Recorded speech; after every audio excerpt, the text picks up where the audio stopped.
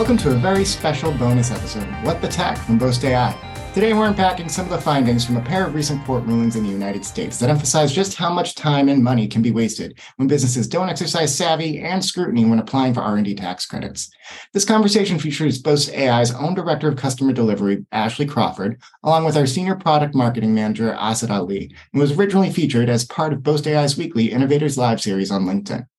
Hope you enjoy the show and stay tuned for next week's regularly scheduled episode of What the Tech, featuring innovators from across North America's tech ecosystem. Perfect. Hi, everyone. Thank you for joining for another Innovators Live session with us. Today, we have Ashley with us. Ashley, tell us what you do at Boast. Hi, I am our Director of Customer Delivery here. So I work with our U.S. R&D tax team, identifying our U.S. R&D tax credits for our awesome clients. Amazing. Thank you so much for joining today. So we have an exciting topic to discuss. We're shifting our conversations more from the Canadian side to the U.S. side this time around.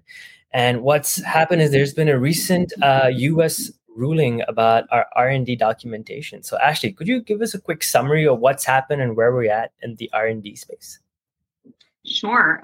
This year in 2023, we've seen two larger court cases come out of appeals that are relevant for our taxpayers. And to keep in mind, especially as we're getting closer and closer to that extended fall filing date of September 15th and October 15th. The first guy is going to be Little Sandy Coal. This is a shipbuilder that's out of Indiana, and they took the credit for 11 vessels that were first in class. Keep in mind, this is coming out of appeals, so this was, the original credit was back in 2014 and 2015.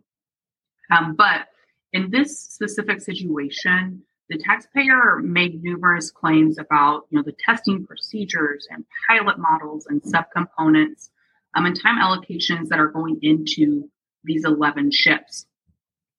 However, something that is critical to this case is that the taxpayer asserted that substantially all of the activities and expenses devoted toward the development of these ships constitute a process of experimentation. And the court just did not agree with this. And so just to briefly recap what that substantially all rule is that it's when 80% or more of the research activities conducted on a project or a business component, as we refer to it in our world, constitute elements of a process of experimentation. So in these cases, the IRS states that you can actually include 100% of the cost and employee time that are devoted towards these projects as qualified, as long as you meet this threshold. So we're looking at quantification of the credit. It can have huge implications because instead of taking maybe 60% or 70% of costs towards a project, you're now taking 100% because of that 80% threshold. And then the other court case that we saw come out is going to be Moore versus Commissioner. And then in this case, the taxpayer, which in this case was Nevco, they're a pretty cool client. They develop and manufacture scoreboards for high school and university athletic events. So pretty unique field, right? That they allocated 65% of their COO salary and bonuses towards the R&D credit, saying, he was heavily involved in the development of new products, such as like a new, slimmer shot clock and like a handheld scoreboard operation device, among other, product-based activities. And so because of this, they asserted that they were entitled to include a portion of his activities towards the R&D credit. And then during appeals, the CEO actually testified that he spent well north of 50% on product development. And his testimony was further corroborated by employees of the taxpayer as well. This is important, and we'll touch on why later. But something that is interesting about both of these cases is that while on the surface level, they don't appear very similar, right? We have a shipbuilder out of Indiana. We have another person that's making scoreboards. But in both of these cases, we see that the IRS is not arguing that portions of the costs aren't qualified or that the time isn't qualified or that the taxpayers aren't undertaking qualified activities. Instead, what they're disputing is the percentage of time or cost that is qualified towards the project and the documentation showing that the estimations used are accurate. So this is super important because while there's a long history of court cases that are affirming the use of estimates and employee testimony, like in the case of Nevco, affirming those estimates and calculating R&D credit, this does not negate or take away the taxpayer's responsibility in documenting how these estimations were derived and that they're accurate.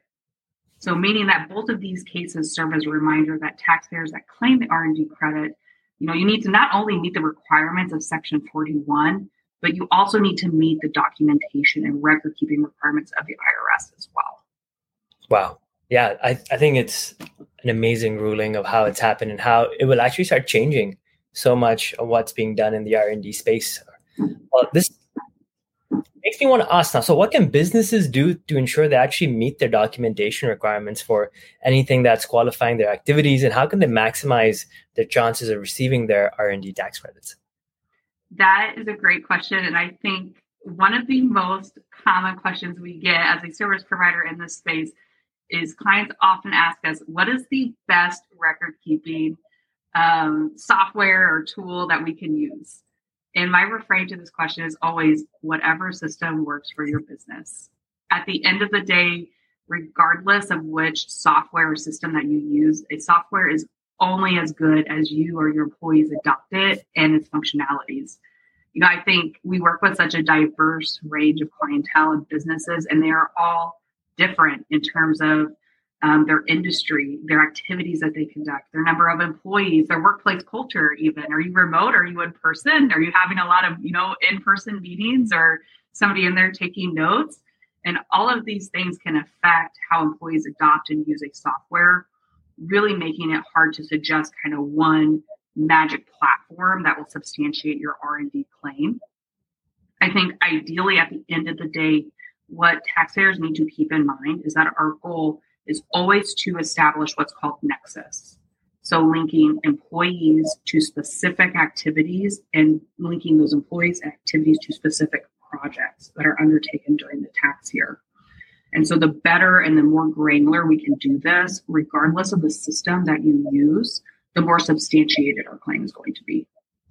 Yeah, that makes so much sense. I mean, we have a saying at Boast, you focus on your tracking, we'll do everything there is to make sure you get your tax credits, right?